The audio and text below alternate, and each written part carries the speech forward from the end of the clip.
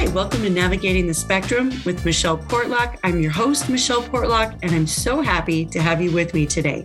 Today, I have Dr. Mark Avner, and not only is he our pediatrician and has been for 10 years, but he also is married to his wife, Melanie, and together they have 2 children. And he says he has a healthy addiction to playing his guitar, and he tries to do that as often as he can. And he was also born and raised in Colorado and really loves getting outside and hiking and just being in nature. So now that you know a little bit more about Dr. Mark, thank you for being here with me today. Michelle, thank you for having me. I'm so excited to be here. This is fantastic. Oh, I love it. I have been really looking forward to this. I scheduled this with Dr. Mark a couple of weeks back, and I came up with a bunch of questions for him, and I'm just anxious to learn from him. So having said that, I want to just jump right into our line of questions and talking points. So I will just ask you, how important are developmental milestones when trying to determine if a child is autistic?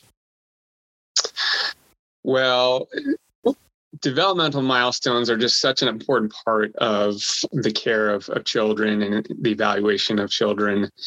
And we really start from almost day one, from the moment babies are born, just looking at how they are responding, interacting with the environment.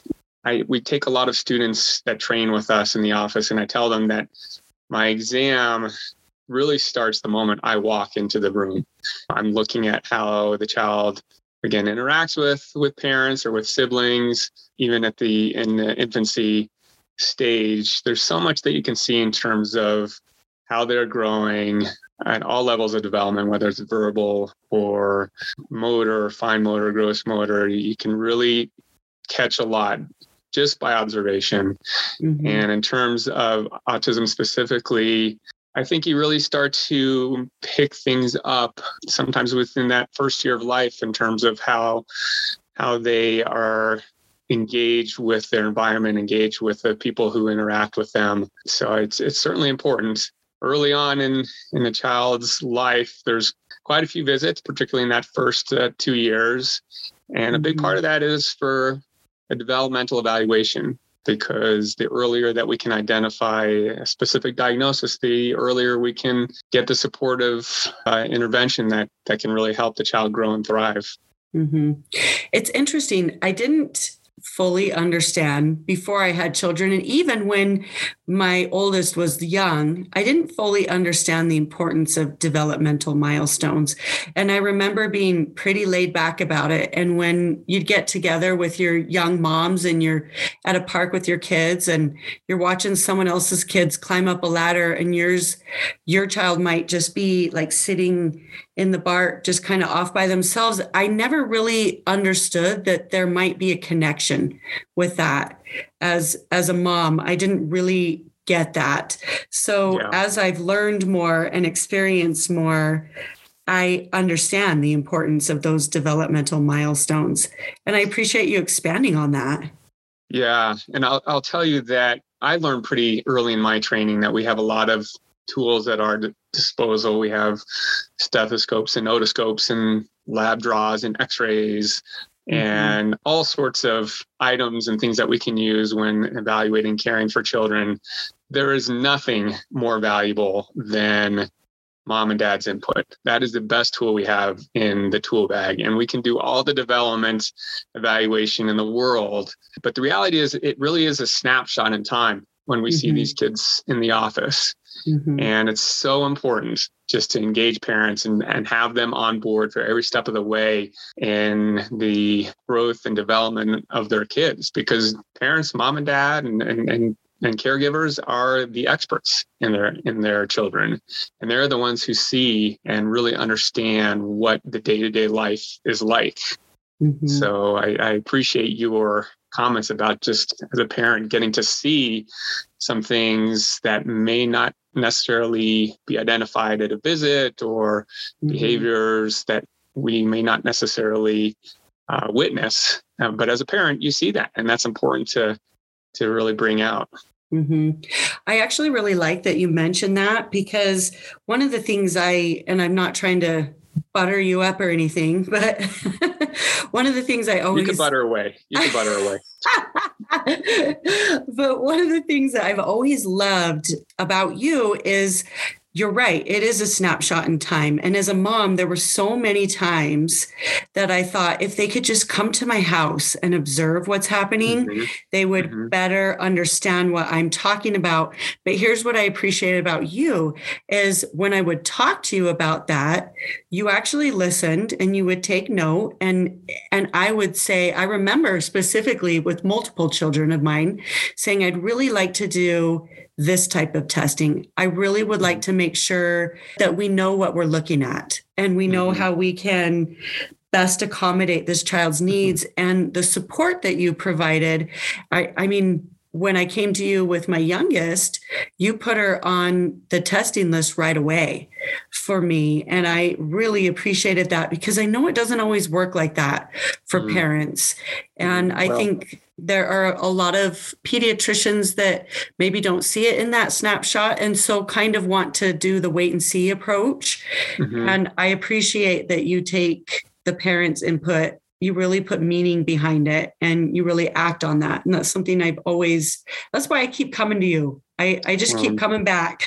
That's very, very kind of you. And you have always been such a great advocate for your kids. And I really see what you've done for them, including a podcast such as this, which is so amazing.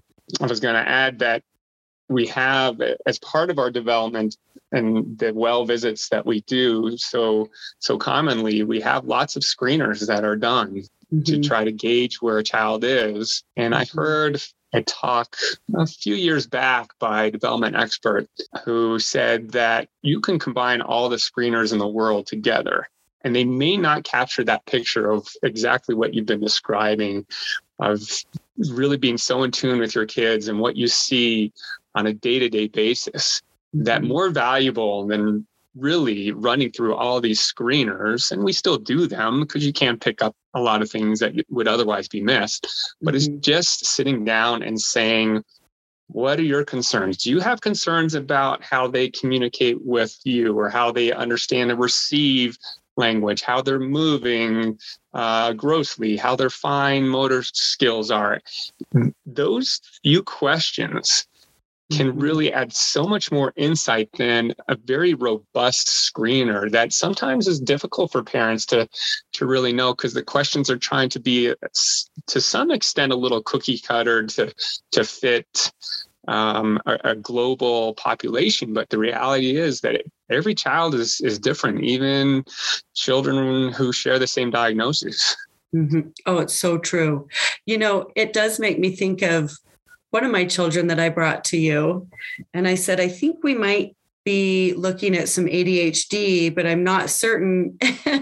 So we started with the Vanderbilt test. And the reason why I chuckle is because after I filled out the questionnaire, my husband and his teachers, we came in to look over the evaluation with you. And this child of mine was doing literal donkey kicks off of a chair while we were in your office.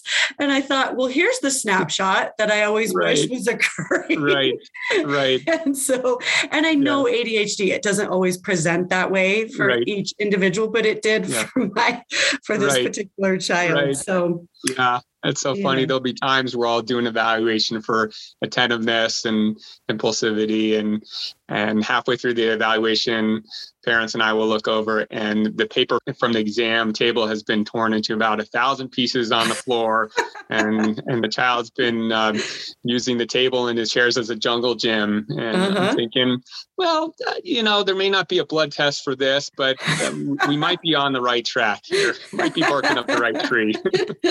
And you know what? I think as parents, we actually appreciate that you can see what we see. Yes. So it kind of, because the whole goal is to get the best resources we can for our children. Right.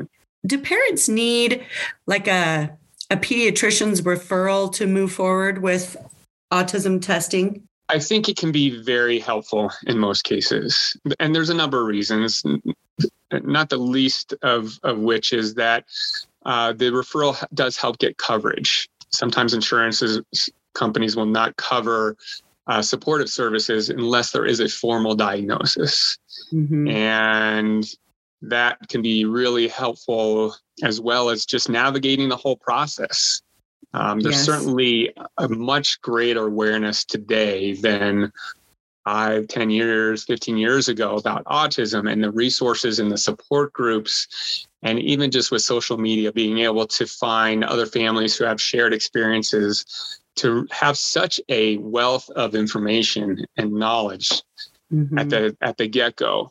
But with that being said, it can be very helpful to have that navigator, whether it's a pediatrician or perhaps someone who's trained at the office, to help link the patients to the proper services. Mm-hmm. I think it's been pretty universally recognized that early intervention can make such a huge difference for kids.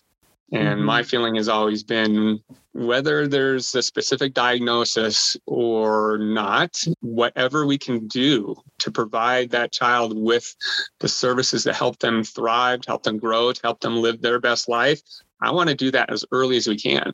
Mm-hmm. And that's where I think the pediatrician really can, and having a medical home can be most valuable. Mm-hmm. The thing that I appreciated about speaking with you first and then you giving the referral for my youngest was just that I felt like we were all on the same team. I felt very supported. And I think that's one of those benefits that sometimes is missed. And so when you have it, I felt more comfortable and confident in the direction we were going. Right. So that's just from personal experience. But, there's a question that I wanted to ask you that I kind of skipped over. What traits or behaviors do you often see in young children prior to an autism diagnosis? What are you seeing that makes you say, you know what, there's something here and we might want to investigate a little further? It's a bit of a tightrope at some level. Mm-hmm. There are families who come in and it is on their radar and they've had suspicions for however long. And so they come in really looking for a comprehensive evaluation. And then there are cases where a child may have some features and present in a way that does raise my suspicion, but I'm not sure whether the family has identified those. And as I think people may know, that the spectrum is so broad right now that the range of presentation can be so varied.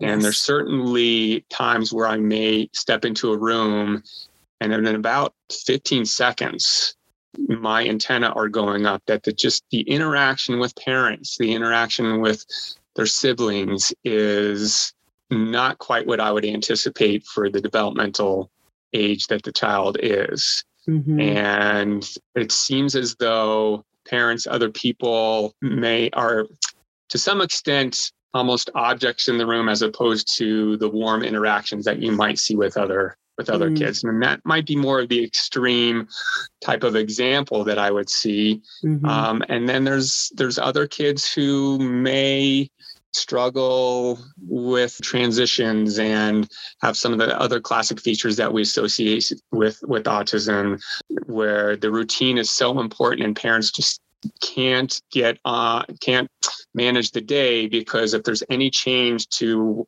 what was anticipated, the anticipated course, it really derails the train quite a bit.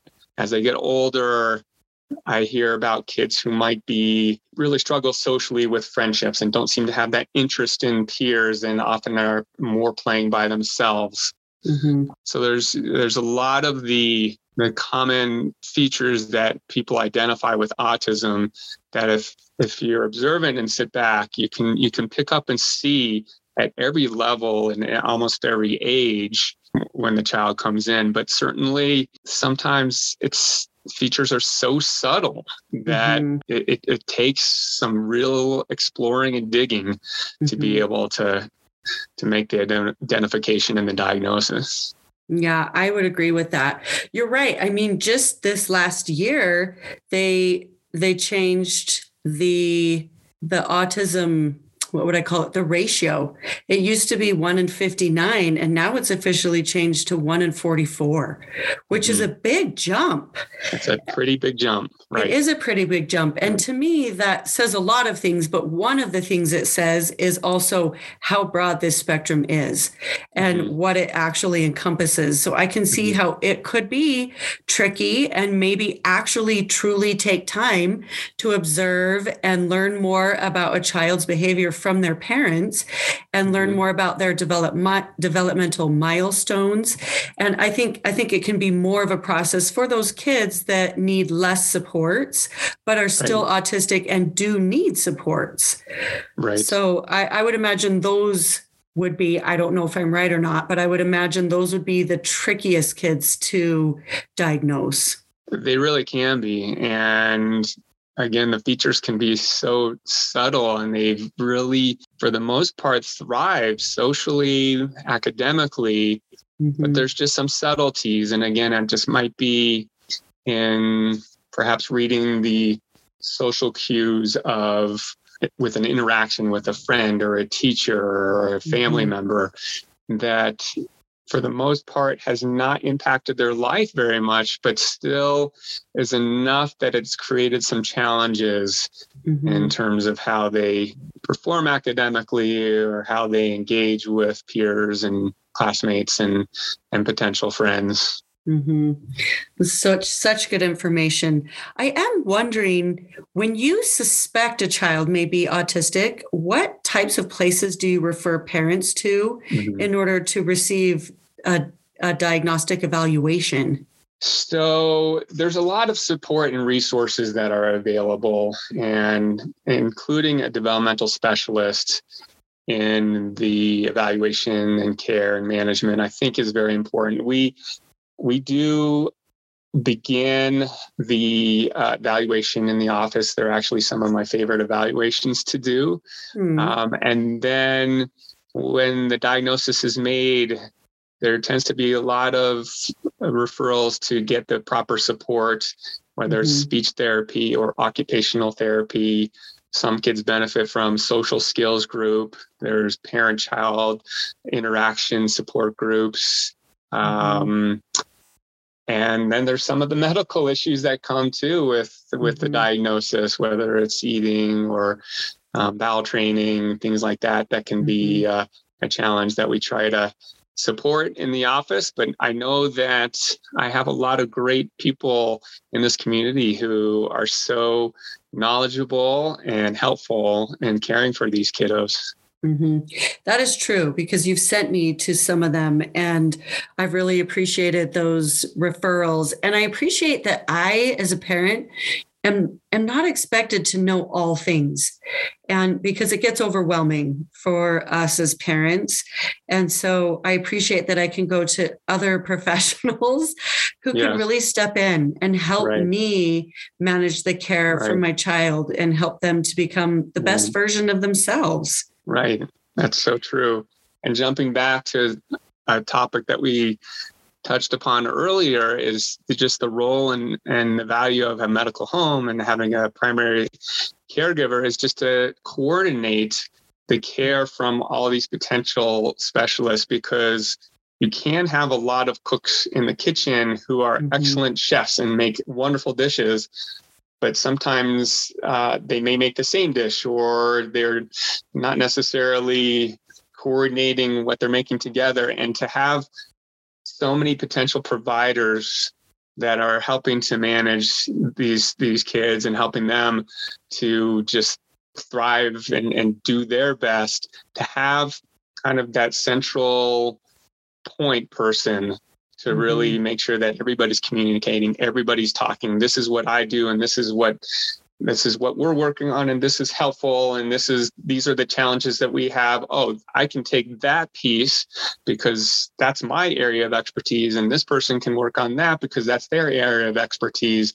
And that coordinated care, I think, really produces the best results. I like that you call it coordinated care. I always call it my team. My team. Yeah, it is for sure a team. And everyone's a team player, but I like coordinated care. I've never heard it called that. I really like that term. Yeah. So one thing I want to ask you is, as a pediatrician, when you discover that a child has been diagnosed as autistic, do you make any adjustments within your own practice for these specific children? Well, you really can. And it's a little bit of a case-by-case scenario in terms of what the challenges are for that specific child. The medical office is potentially filled with lots of stimulation that can be a bit overwhelming for really anybody. Yes. And I think identifying where a child struggles, what might be things that help make the visit a little more comfortable, less anxiety provoking, less stressful, whether it is making sure that you have continuity with a care team, care provider, perhaps the same nurse that they've become comfortable with. It might be using the same exam room. Sometimes multiple people coming in, you have a nurse who checks you in and takes vitals, and then somebody else who gets your weight and maybe does lab work or checks your vision or whatever it is. It's kind of a lot to come at somebody. And you can take the steps depending on how a child responds to minimize some of that or separate them into, or those items into different visits. And then anything that I think can help prepare a child to understand what the visit's going to entail. I have some kids with autism who ask lots of questions, and it's great. They want to know everything I'm doing and everything that's going to happen. And I've learned that I have to really talk through and explain and help them to understand this is the steps that we're going to go through today. So we're removing kind of that element of surprise, helping them to feel comfortable and just knowing these are my expectations and this is what's going to happen today. I found that can be really, really helpful. And whatever level we can make it a familiar environment, I think is really what stands out. Well, I really love that. And now that I'm listening to you say these things, I realize you've done some of these things naturally with my own children. And I think that I wasn't paying attention to the fact that you were doing that, just that you were doing that for them and their needs. And I just appreciate it even more. One thing I will add to what you said is I feel like parents can they can play such a vital role in how their child is experiencing doctor's visits. And part of that is just communicating very clearly with a doctor's office of their child's specific needs and the things that may help them have a better experience during an appointment. That is so true. So I'm thinking about my oldest, and she still absolutely is terrified of shots. But I mean, that's part of growing up is something they experience. And we tried all kinds of things in your office. I remember bringing her in she said she wanted to try eye mask and also a noise canceling headphones. But I think as she got in there, she realized the fact that she didn't know when it was coming actually scared her more. And so I remember her yelling, "I can hear you in here," when she had her noise canceling headphones on. Yeah. So we learned that we needed multiple nurses in there, as well as myself, to help her work through the experience of receiving a shot for whatever reason she was receiving it for. And I mean, it was tricky, and I knew there would be tears and crying, but we knew what to expect. And so did your staff. And so I think it didn't throw anyone's day. And my daughter knew it was going to be rough for herself. So she kind of had gotten to a place where she knew she just had to just do her best while she was in there, whatever that looked like. So right. That's amazing. I really, really love that. And I think there's a lot of value in doing a little bit of homework. And as we talked about earlier, just the role that the parents play, it should be a part of every step of the visit. And even as you're alluding to the pre-visit, and it can be valuable and very worthwhile to have that conversation before a visit to say, are there anxiety provoking triggers? Are there things that help to reduce anxiety? Are there items of comfort? Are there visual cues of comfort? Whatever it may be. But again, the wealth that comes from the parents is almost bottomless in terms of how to make that the best visit, and then to make sure that our staff and we as providers, we are all educated for the visit to know what's going to be the best route and what's going to help create the smoothest, most productive and effective visit for a child. And I think it takes, again, really strong communication amongst everybody. Mm-hmm. I so agree with that. I have one last question for you, and that is, what would you share with parents who are experiencing a new autism diagnosis? Well, it certainly for some can be an unfamiliar territory. For parents who are just learning about this diagnosis and are trying to digest a lot of information, to know that they have a very special, wonderful child. Mm-hmm. And there are so many supportive services, so much support within the community, to know that the way that autism is managed today and the way that we can help these kids to grow, to thrive, to be their best, to live their best is very different than it was years ago. Mm-hmm. And that they have an exceptional child, and to keep loving them and let them know how wonderful and special they are. And that I'm going to steal a term from you, but this is the team, whatever the child's name may be. And I'm on that team now, and I'm stepping on the path with you.